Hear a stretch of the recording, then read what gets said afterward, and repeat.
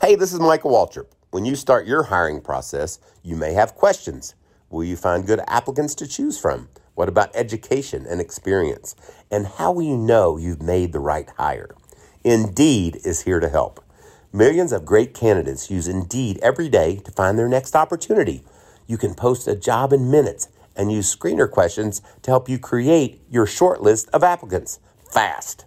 Also, add skills tests to your job posts so you can be confident in your applicant's ability.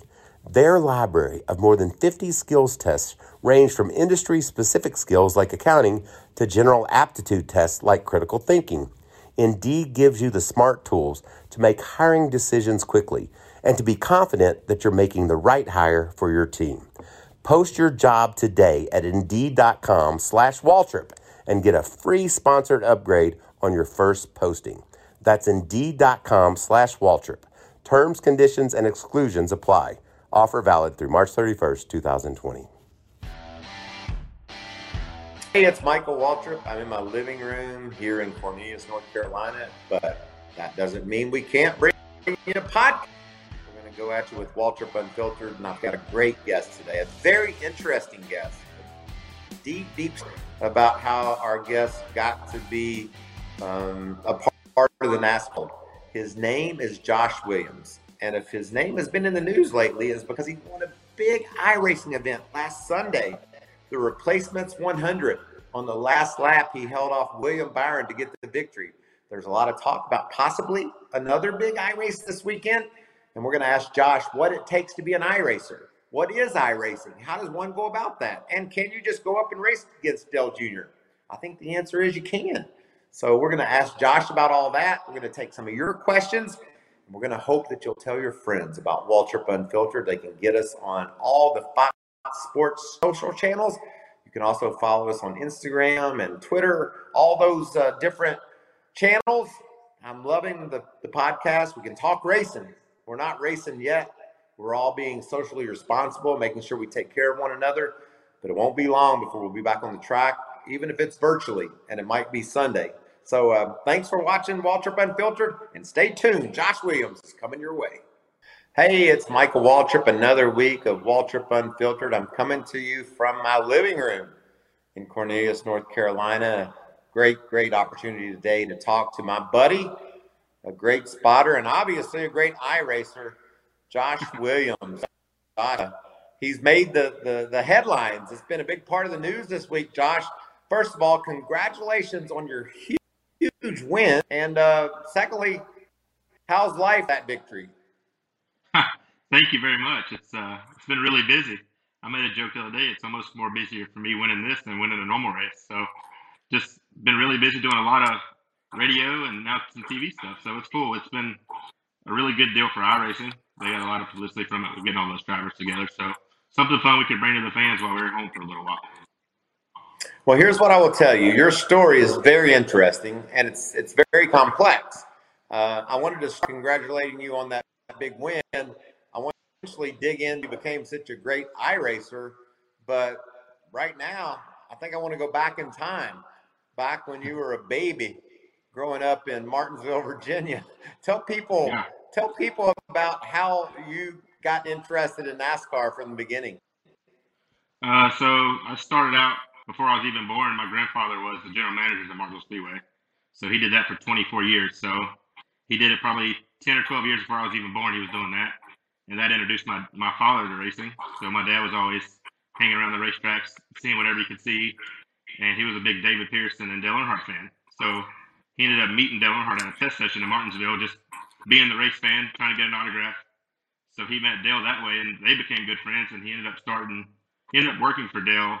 He started when I was 6 months old. So my whole life has been involved in being around racing or in racing. And what was your awesome guy? My souvenirs back in the 90s, he was a part of the world that just blew up around NASCAR with the die-cast t-shirt. I know you lived that. When was the first time you noticed a Dale Earnhardt t-shirt, or you said, that Dale Earnhardt guy is pretty cool? I was the little kid selling the postcards out the back door for 25 cents that I shouldn't have been doing.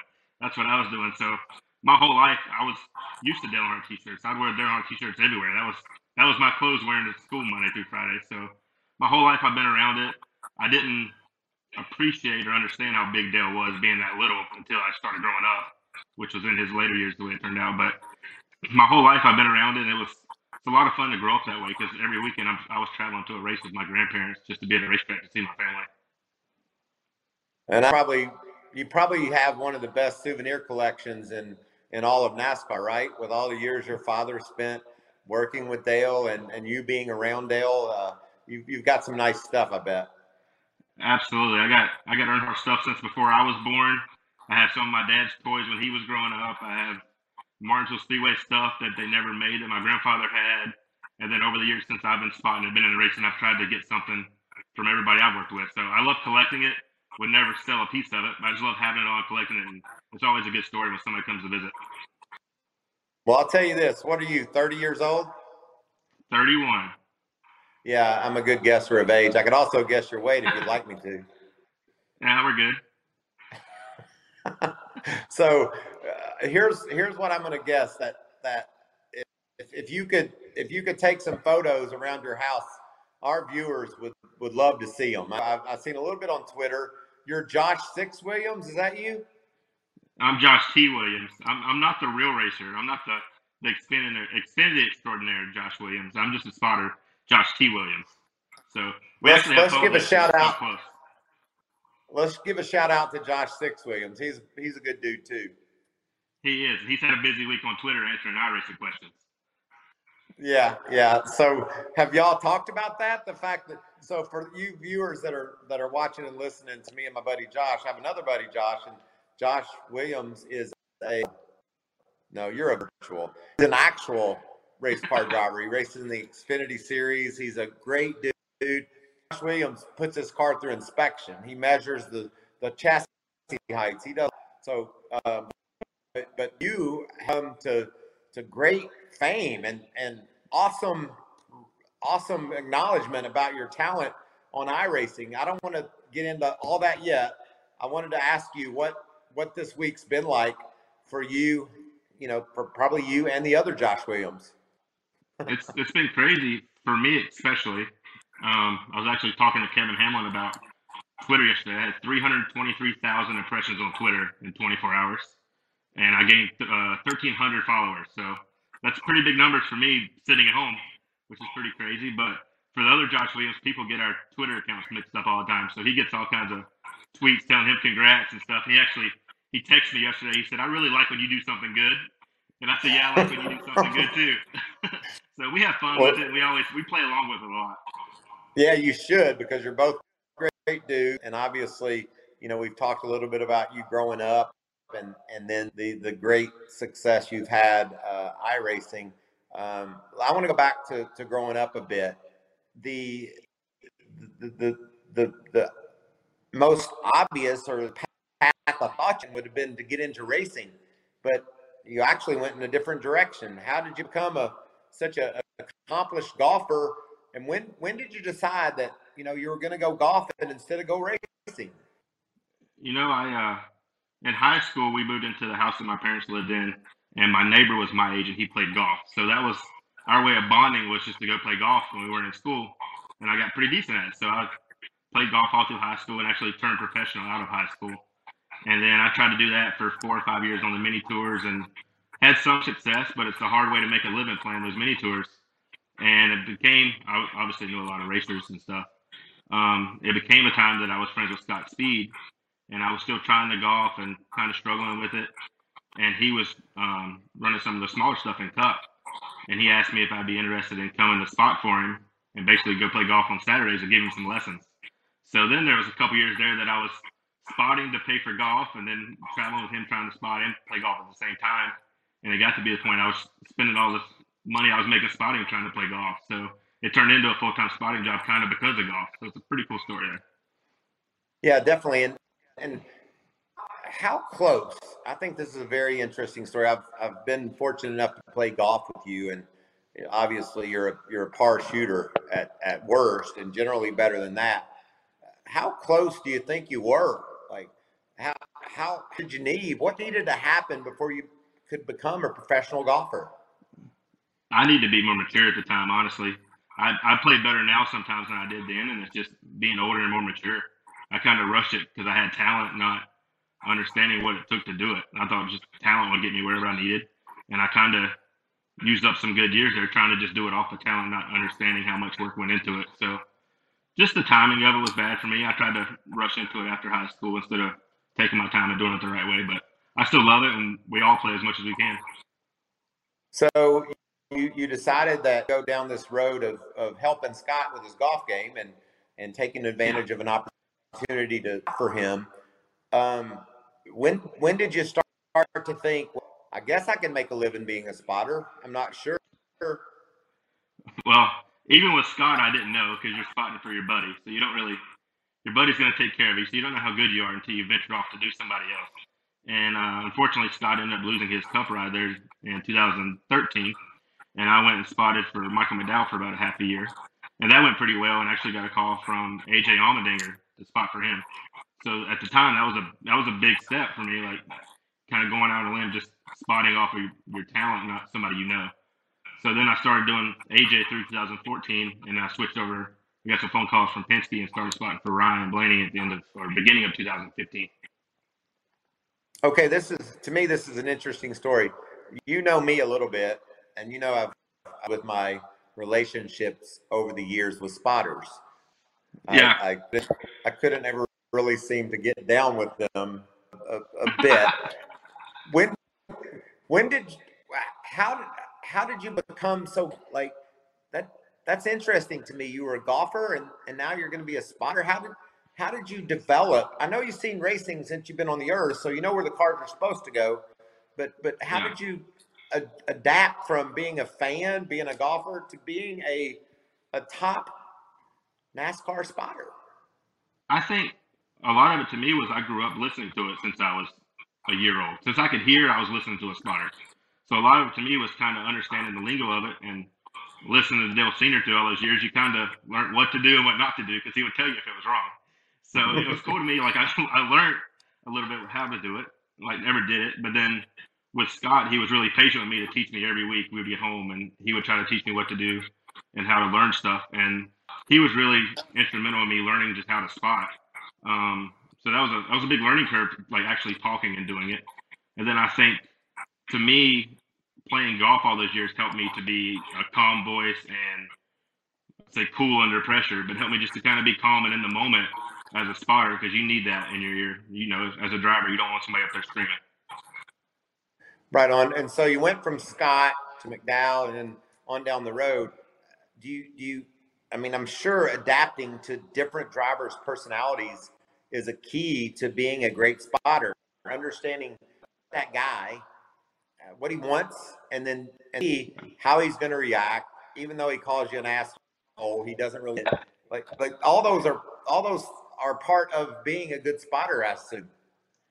Yeah, it is, and you learn people over the years, and I think that's something that me and Ryan have learned over the years. A lot of times he can get excited in the car, kind of intense, but then as soon as it's over, he's like, "Oh, I'm sorry, man. Like, I was just in the moment," and you shake it off. You understand some people need that. Some people need to like vent and let it go and kind of reset, and some people are always calm and take it on the chin and kind of go through the motion in there and don't get that intense on the radio. They don't push it all the time. So to me, it's just learning the guy you're with. It's fun.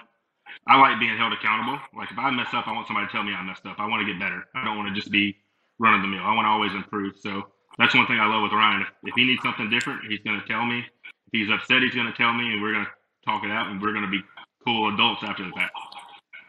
Do you think that a spotter is kind of a driver's punching bag? Like he's not going to cuss out his crew chief. They got stuff they've got to work out. But do you think a spotter sometimes gets the brunt of all the emotion, or does Ryan take it out on the other drivers that he's mad at? I think I get it sometimes when he's mad at other drivers, but I think to me it's like being in a relationship. And if somebody's always in your ear talking all the time, you're eventually going to tell them to shut up. Just the way it is. Like no matter who you are, you're going to get upset. So when you're up there trying to do your job, he can't turn you off. So he's got to listen to you talk, and eventually he's going to be like, just be quiet, leave me alone. So it's not a personal thing. You kind of take it on the chin and move on, but we get along with it. It's fine. It's just in the moment. Now, obviously, you've had some big moments as a spotter, winning races with different drivers and Ryan specifically. What I know this is a very emotional subject, but what has been your greatest moment on the spotter stand? When did you think, "Holy crap! I just gave that guy everything he needed, and we won this race"? What's been your most your proudest moment as a spotter? I would say my proudest moment is probably a race we lost, and that's weird to say that, but in 2018 we led 140 laps or something like that at the Daytona 500, and that entire race was probably the most intense I've ever spotted. And just keeping him up front that whole day. Obviously, we didn't win it; we finished seventh or eighth that year. But just how much work goes into those races to control them and be up front, it's a lot of effort and a lot of work. And I feel like 99% of that race, every single thing I said was right. And that's one of those moments you kind of take with you. Obviously, we won Talladega last year in the playoff race when we needed to. That was a huge moment. And that was probably the biggest win. But same moment, like we could have done things better in that race. And you've been there. Like you win races sometimes that weren't really your best race, and you lose races that you feel like you did everything right. So that's, to me, it's kind of how I see it. That Daytona race probably meant a lot to my career, where winning last year was a huge win, but there was things we took away from that to be better this year. That's awesome. Let me show you something. I'm going to try to show the fans watching what it's like for you. I get up on the spotter stand thanks to Fox NASCAR. They let me come up and see you guys, and I went up and saw Derek Nealon last weekend in Phoenix when Reddick was doing such a great job, and Yeah. there was a caution, and I wanted to talk to Derek, and he's like, no, I don't want the team to think I'm not focused. So you can talk about me, but don't talk to me. But even at Phoenix, this is what you guys look like on the spotter stand. To me, it's amazing. You've got binoculars, and you got your finger on the button, and I can only Phoenix is a mile, Daytona is 2.5 miles. Can you try to tell people at home what your process is like, how you're able to watch so closely, predict what other drivers are going to do, and help your guy do what he needs to do? It's extremely hard, especially when you get somewhere like Daytona and you're tunnel vision through binoculars for 3.5 hours.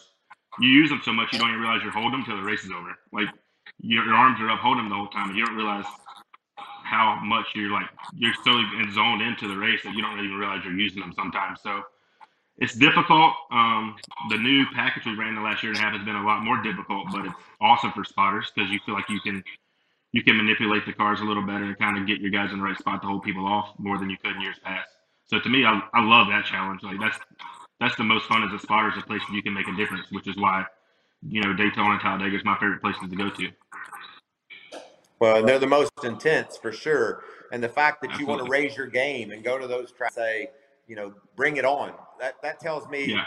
that's a winner's mentality. That's a guy that just says, it's going to be hard, but that's what I want. Absolutely. You want to be in there and you want to make a difference, and that's the few places that you go to that you're like, all right, this is my time to shine. Like a lot of what we do as spotters gets looked at in those 4 races that we go to, so you want to make the most of them. And I feel like me and Ryan as a group, our whole team as a group, is probably the guys to beat at Penske. Like if you can beat Penske cars, you're gonna have a good day. Well, that brings me to the emotional part.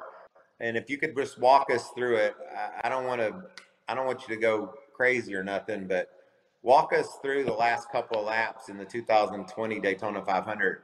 Obviously, very, very difficult circumstances when the race, but you had your guy right there again. And I don't want to say you had your guy there because your guy had himself there, but Absolutely. you were his partner. What was the last couple of laps like? Because we obviously have been focusing on Ryan um, Ryan Newman, and rightfully so, and his recovery and the great story that Ryan's fine and Ryan's going to race again. Um, but there was so much that went into that finish. Denny Hamlin manipulating the air, doing what he was doing.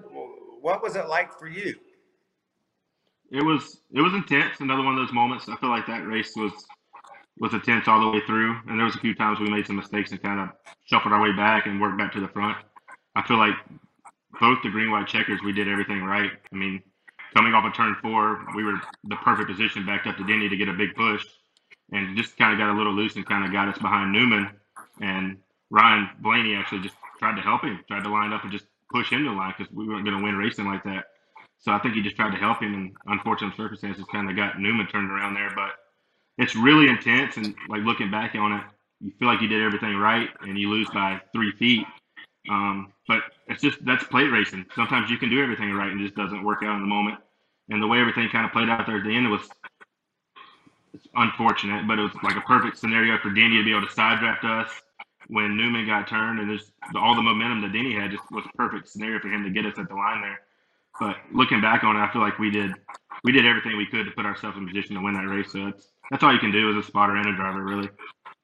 Well, and let's talk about that spotter-driver relationship. Brian obviously was very upset when he saw what all happened, what all went on. How do you talk him through that? And then do you guys go back and look at what you did right in that race to say we really couldn't have changed anything? It's just one guy, and I believe this, Josh.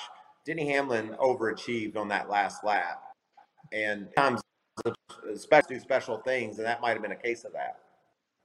Yeah, we always go back and look at it. Typically, we go on a Monday or Tuesday after the race, and we'll sit down and go through what we could have done better, what we did better, what we did good, what we should do better for the next time. And we always go through that. Daytona was a little bit of a different situation just because everything that happened and the emotions after that race, everybody was just kind of supportive of everybody. It wasn't about our job at the time. It was about our brother being safe. You know, like our job didn't matter at that point. It was wanting somebody's livelihood to be in a good situation, and that all played out better. So in that situation, we actually even hadn't really talked about what we could have done better at Daytona. But I agree with you. Like, Denny's our buddy. He overachieved on the last lap. We'll give him that. Yeah. But he earns it. He's really good at plate racing. He's one of the guys that you beat him too, you're going to be there at the end. Right on. All right, we've covered the spotter angle a lot. I know it's difficult for you to be at home, not on the road. Your livelihood's, going to the races, and we all expect to be there. But this moment in time that we're living in with coronavirus, I mean, we just have to be smart and be responsible. And I think NASCAR's done a nice job of saying we'll be back as soon as we can, but as soon as we can looks like could be May. And until then, social distancing. Make sure you take care of each other. Wash your hands. If you're sick, stay home. I get all that, and I'm living that. In fact, that's where I'm at right now at How Are You, as we do our Fox NASCAR podcast. How difficult is it for you, and what are you doing to pass time? Or are you getting to? I think we can play golf as long as we ride separate carts or walk or something. But what's going on in your world right now? And I'm getting to my point in a minute, which is iRacing. But other than iRacing, what's going on in Josh's world? Well, luckily, when me and you play golf, we're not really close to each other, so we don't really get too close when we're playing. That's just mean, Josh. I know exactly what you mean. You're 300. I'm bottled up over here. Yeah, right.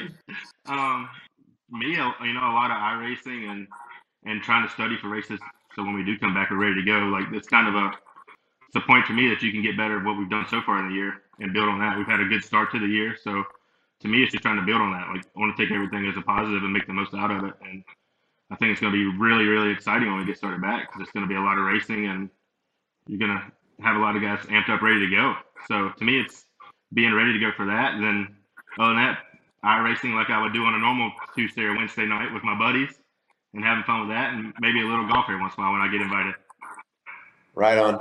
Well, you had a big win Sunday.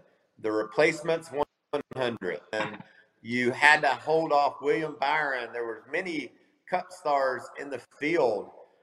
People might just watch that race or hear about it and think, Josh stepped up and won that race. But you mentioned it. There's a whole lot that goes on behind the scenes of you guys, and I've been able to see distance and watch some of my buddies race as well. But iRacing is intense, and that race Sunday was a huge moment, I think, for you but also for iRacing because there's more people talking about it than ever. It's been really busy, and it's been a nonstop situation since we finished racing Sunday. And I think it's just iRacing is a great tool. It's a great place to have a community get together and race. Me and William, we raced a bunch on there, which kind of showed in the race that we were the fastest too. We raced a couple nights a week. Me and him were on there together for a few hours. So it's it's really good for iRacing to kind of have some kind of competition and competitive vibe going on while we're going through everything. And it's good to get all the drivers involved. A lot of those guys have iRacing accounts but don't race in many races. Just kind of use it as a test session to get on there and practice. So it was really cool to get everybody involved, and obviously it was really cool for me to get the win, get a little bragging rights for a little while. Oh, it was huge. A lot of people are talking about it. I want to step back though. We talk about iRacing. Say you're just a fan casually listening to Waltrip Unfiltered. iRacing, what's it stand for? What goes into it? Can anyone do it? You get so good at it. Give me some of the background and details of iRacing in general. So iRacing used to be Papyrus, which was the NASCAR games in the early 2000s. It's basically an online simulator. Anybody can go in there, create an account. I think it costs $15 a month. You go in there, create an account, download the tracks and the cars, and get to racing. You don't need much. You can get an average PC or an average laptop and $150 wheel and pedals, and you're ready to go racing in a couple hours. So it's a good way to just get on there and compete. There's over 100,000 members, and at any given time, there's probably 4,000 or 5,000 people on there racing. And you can race anything from all the NASCAR cars to sprint cars, all the dirt stuff, V8 supercars, F1 cars, Indy cars, super stadium trucks. They have those on there now. There's any kind of car vehicle you can think about driving pretty much is on there. And all the tracks are laser scanned. So they actually go to all these tracks and scan them with surveying equipment, basically, and all the tracks are identical. So I know one big thing they just did was scan North Wilkesboro back in December. So that'll be coming out before long. So a lot of cool places like that, kind of keeping the history and heritage going of places being able to race them. And it's cool for me because I can get on there and run a V8 supercar at some track overseas and run a place that I would never go or never get to see, and kind of get a feel for what that car is because they're all different. Well, and I think that's a great point, Josh, because you appreciate what the view from the driver's seat is on iRacing, because you're up above all these racetracks watching these guys race. And my experience with iRacing is when I get in a car and go for a ride, I'm like, holy shit, this looks just like Charlotte Motor Speedway, the grandstands, everything. That's got to be pretty cool for you to be able to have view that you wouldn't have if it weren't for iRacing. It's really cool, and you kind of can get the sense of where people are at, like what people are getting affected by the air, because there's aero on there. So you kind of, me and William racing the other day with me blocking his air a little bit. So you get a feel for that and kind of understand what Ryan's trying to do in the car and what I need to maybe help with every once in a while. So it's a really good tool. There's things you can take from it to go to real life, and there's some things that everything's virtually made on there. So there's some things that kind of can be better, but it's a great way to learn and get the sense of what is going on inside of a car that you can't get really off of TV or just watch it from a camera. It's really a cool view. Well, and it make, like, if I'm Ryan, I'm glad Josh has beat William Byron and all the other comers in the replacement 100, because that means you understand, you see, you feel, you got a good grasp of what it takes to win against the best. Yeah, I think it helps a little bit just to kind of understand the difference in like taking care of a tire or something like that through the game. I wouldn't put a whole lot of stock in beating William, because I'm sure if we go to the go-kart track right now, he's going to beat me. So I wouldn't put a whole lot of stock in beating those guys, but it's a good way to be competitive and try to find an edge over them that way. Yeah, I love it. You talked about rigs, just maybe a steering wheel and some pedals, but other drivers have full-blown cars that, cages that they get in. Do you feel like that gives them an advantage, or is it okay just to have? Because I love Ty Majeski. He's such a good racer, great racer, good kid, a really positive attitude. He's done some great things in the trucks. He put a picture on Twitter the other day of his rig, and it was as simple as you could get. Does it matter what you have to be able to win? I don't think it matters much. I mean, you look at Ty; he's the best on there ranking wise, and he's got one of the probably the cheapest setups and rigs you can do. So I don't think it doesn't matter much. I mean, you get a wheel with a little bit of force feedback in it, so you can kind of feel the bumps, and you're ready to go. So it's all personal preference. How cool do you want it to look? Really, it's an ego thing. You want a nice looking rig, or you want a wheel clamped to your desk in your office. So I have a nice rig. It's a little bit nicer than Ty's, but he's also better than all of us. So it don't matter. It's personal preference and what level you can get in to afford to do it. What was Ty's on Sunday? Ty could not race. He had to do something else on Sunday, so he wasn't around. I saw Dale Jr. was in it though, right? Dale Jr. was in it. I think he finished 7th or 8th. So he actually built a rig like mine not too long ago. So he's just now getting back into it a little bit more. He runs a lot of street stocks and dirt cars and stuff like that. He's getting into all that. So he's getting better. He's getting back into it, back in the swing of things. Another driver that was not driver. Another guy that was in it was Tim Duggar. Country Music had him on my podcast last week. I love Duggar. I think he finished 22nd. Let me ask you this question, Josh. If I were to get in, never much iRacing experience, could I beat Duggar at least? I would say give yourself about 30 minutes. You could beat Duggar. Yeah, 30 minutes you could get him. It would take you probably 5 minutes to make a lap, but then after that you'd be good. Okay. And how would you compare iRacing to karaoke singing? If you're a great iRacer, does that make you a good karaoke singer or no? No. It kind of goes with dancing. It's because you think you can do it, you can't do it. No, it takes a lot of practice. Yeah, you ought to do Dancing with the Stars. If you ever thought you were a crappy dancer, then you would know in a hurry. Am I an iRacing star now? That's the only way I'm going to get on there is being a big time replacement winner. Well, let's talk about moving forward. I know there's a lot of rumblings around the NASCAR world about possibly a big race on Sunday with some of the Cup guys, current race that are going to be in it. I'm sure a lot of that were in the race last weekend. What can you tell us so far from what you've heard is going to happen Sunday? Are they going to race? I haven't heard much of it other than they're trying to get a bunch of drivers to be in one place at one time to be in a race. So I don't know much about names and who is going to be in it, but I have heard some rumblings of a lot of drivers getting invited to try to get on a rig somewhere. So mine may or may not already be rented out for Sunday for somebody to get on it. So are you not going to be on it? No, that's only going to be drivers. So I think they're trying to get all the Cup guys, maybe some Xfinity guys and truck guys, but only drivers. So are you? Yeah. You have to share it now. Do what? I said, do you have information you're not sharing right now? No, I wish I had more. That was it. I have not been invited yet. If I'm on it, I haven't been invited. I don't think they want me to win. Yeah. They need some big name to win. No, you don't. Like that was an awesome story, you winning last weekend. But I'm hearing that there's going to be a big iRace on Sunday.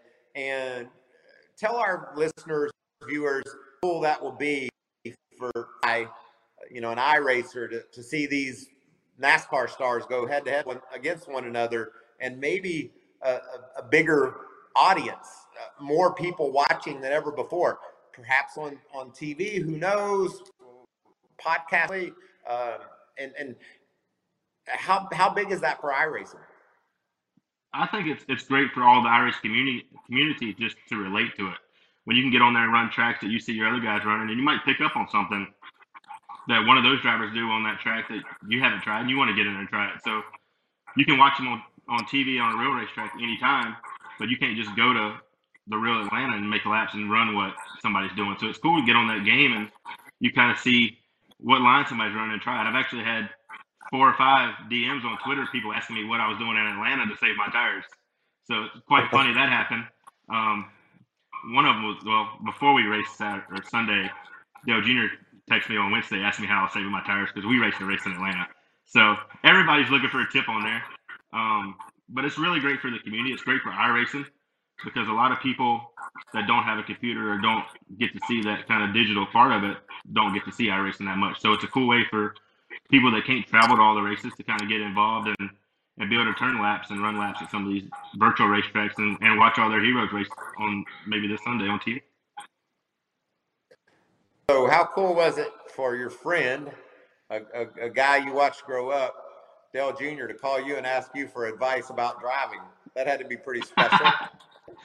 It was. It's I'm sure he's got a lot more tips than I had there, but me and him, so we raced a race on Wednesday. It was just a regular iRacing race in the A6 series that anybody could get in. Me and him got in there, and we started 20th and 23rd. We started way in the back, and the race went green. It was like a 50-lap race, and I think I finished 5th, and he was like 7th, and he followed me up through there the whole time. So he texted me like, "What are you doing for your tires, man? How are you taking care of your tires?" And all this stuff. So it was pretty cool.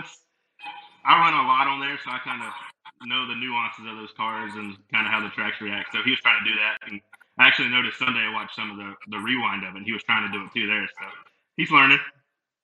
Yeah, right on. How many hours do you spend a week? Because to me, it's not goofing off. It's honing your craft as a spotter.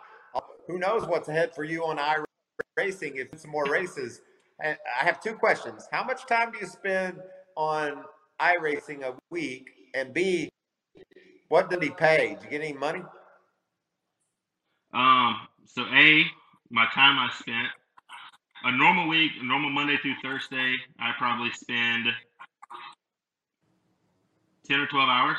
I'd say probably 3 hours a night, 3 or 4 hours a night when I'm home and nothing's going on. So I spend quite a bit of time on there. Normally, I'm a late person, so normally 10 p.m. to 2 a.m. type guy. And then what did I win? I won a Hooters VIP card, free Hooters for a year. Ooh. Yeah, which I'll take you whenever that comes in the mail.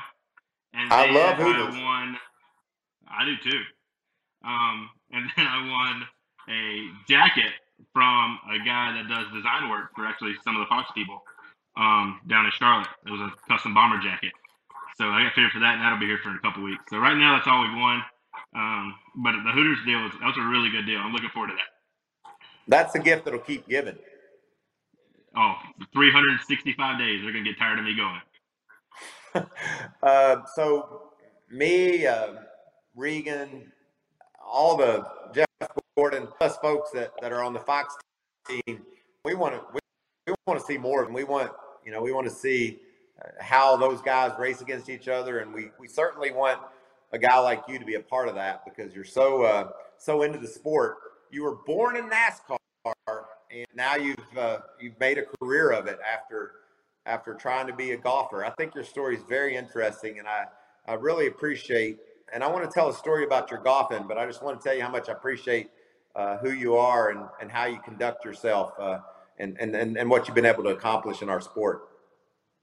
I appreciate that. My road's been curvy to get here, going through golf and a few other avenues trying to make it, but I'm really blessed to be in the sport that I was, born and raised in, basically. So I'm really lucky to do what I do. I love doing it. I love working with Ryan, and just really blessed to do everything we get to do. And when we're home for a while, get to do some iRacing every once in a while. So it's been a cool story, and it's been a lot of publicity from it, actually, more than I was expecting. But, just we're all blessed to be in NASCAR and do this for a living. Every one of us that have made careers out of it, and some that are still trying to make a career. So it's been a good ride so far. I love it. Appreciate it. I got a couple questions from some listeners. Do you mind if I pose those to you? Bring it on. All right. Bring it on. Kenny from Omaha wants to know, what is your favorite golfing memory? And I think that's a great question because we've talked about a lot of racing memories. What's your favorite golf? My favorite golfing memory is with a guy named Michael Waltrip. And I was hoping this was the answer. I know exactly where you're going. Bucket list trip. I guess it was 2 years ago now. After Sonoma, we stayed out there and went to Pebble Beach and played 72 holes of golf in 2 days. Well, day and a half. But that was awesome. We got to play Pebble Beach. We played Spyglass Hill. We played Spanish Bay. Got to be all there right there on 17 Mile Drive. That was a bucket list trip that if anybody ever gets to go, I would go back tomorrow if I could. I love that place. That was an awesome trip. But thanks to you, we got to go. But that was definitely bucket list. I've got to do a lot of stuff in golf and play with a lot of people, but that was top of the list right there. Well, tell people about 18 at Pebble and tell them what the caddy said. That was one of the things that I've experienced as a casual golfer, watching what you did on 18 at Pebble. Yeah, so 18 at Pebble, par 5 around the ocean there. I hit driver down the middle and hit a 3-wood to about 20 feet. And walking up to the green, the caddy's like, I've only seen one other person hit it on this green in 2.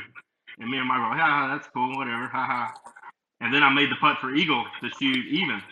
And he's like, I've only seen one other person make eagle. So it was a cool story. We took a ton of pictures there. You did a little commentating walking up to the green before I made my eagle putt. I actually still have that video. So that was playing Pebble for the first time and maybe the only time, and making eagle was really, really cool. You might have more to that story.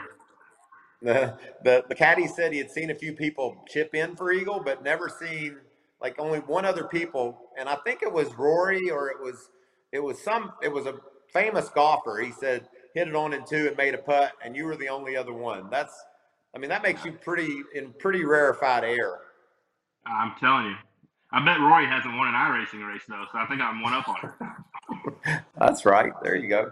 All right, Susan from Ohio, and this is the last question. I know you got iRacing to do, but Susan from Ohio wants to know, and I think it's because she's from Ohio. She said Blaney is from a family of racers.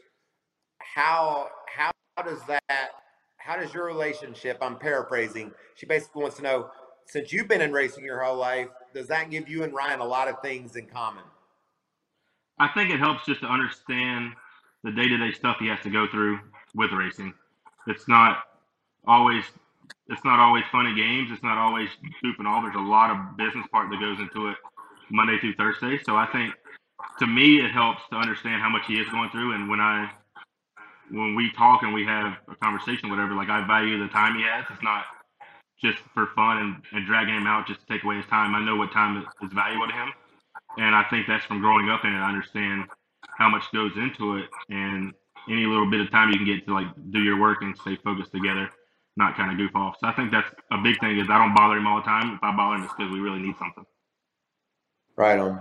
Well, Josh, I've really enjoyed chatting with you. Thanks for joining me on my podcast. Stay safe, stay smart. If you don't feel good, stay home. If you go outside, wash your hands. All the things that I've heard. I guess it's just important for me to think about my friends and make sure we're all doing the things we're supposed to do in order to help combat this virus and keep ourselves safe, so that when it's time to go racing again, we'll all be ready. And I wish you the best, and congratulations on your huge win. And I'm looking forward to see if you weasel your way or wedge your this big race coming up on Sunday, if it definitely goes down. It would be cool. I think you know a lot of people involved in that, so maybe you can put in a good word for me. I'll definitely do that. I really appreciate you, buddy. Hey, thank you for everything. I enjoy it. We'll go tee it up sometime when we're allowed to. You're certainly, that's a great idea. I look forward to it. Yes, sir. Thank you. Man, that was a lot of fun. And when I was a kid, I raced Matchbox cars on the floor, and then I raced stock cars, and then won some races. But now there's just out there. We can't go off the track. We have to be socially responsible. We can watch iRacing, and one of the best iRacers probably in the country is Josh Williams, and getting to hear his stories and how he became a NASCAR and what all went into his world. I loved it. So I hope you enjoy. Hope you'll tell your friends about us. They can add us on their favorite podcast app, Waltrip Unfiltered. We're right there. They can look at the Fox Sports social media channels and check out clips of us, Instagram, Twitter. But forward to checking in next week for another great edition of Waltrip Unfiltered. Thank y'all.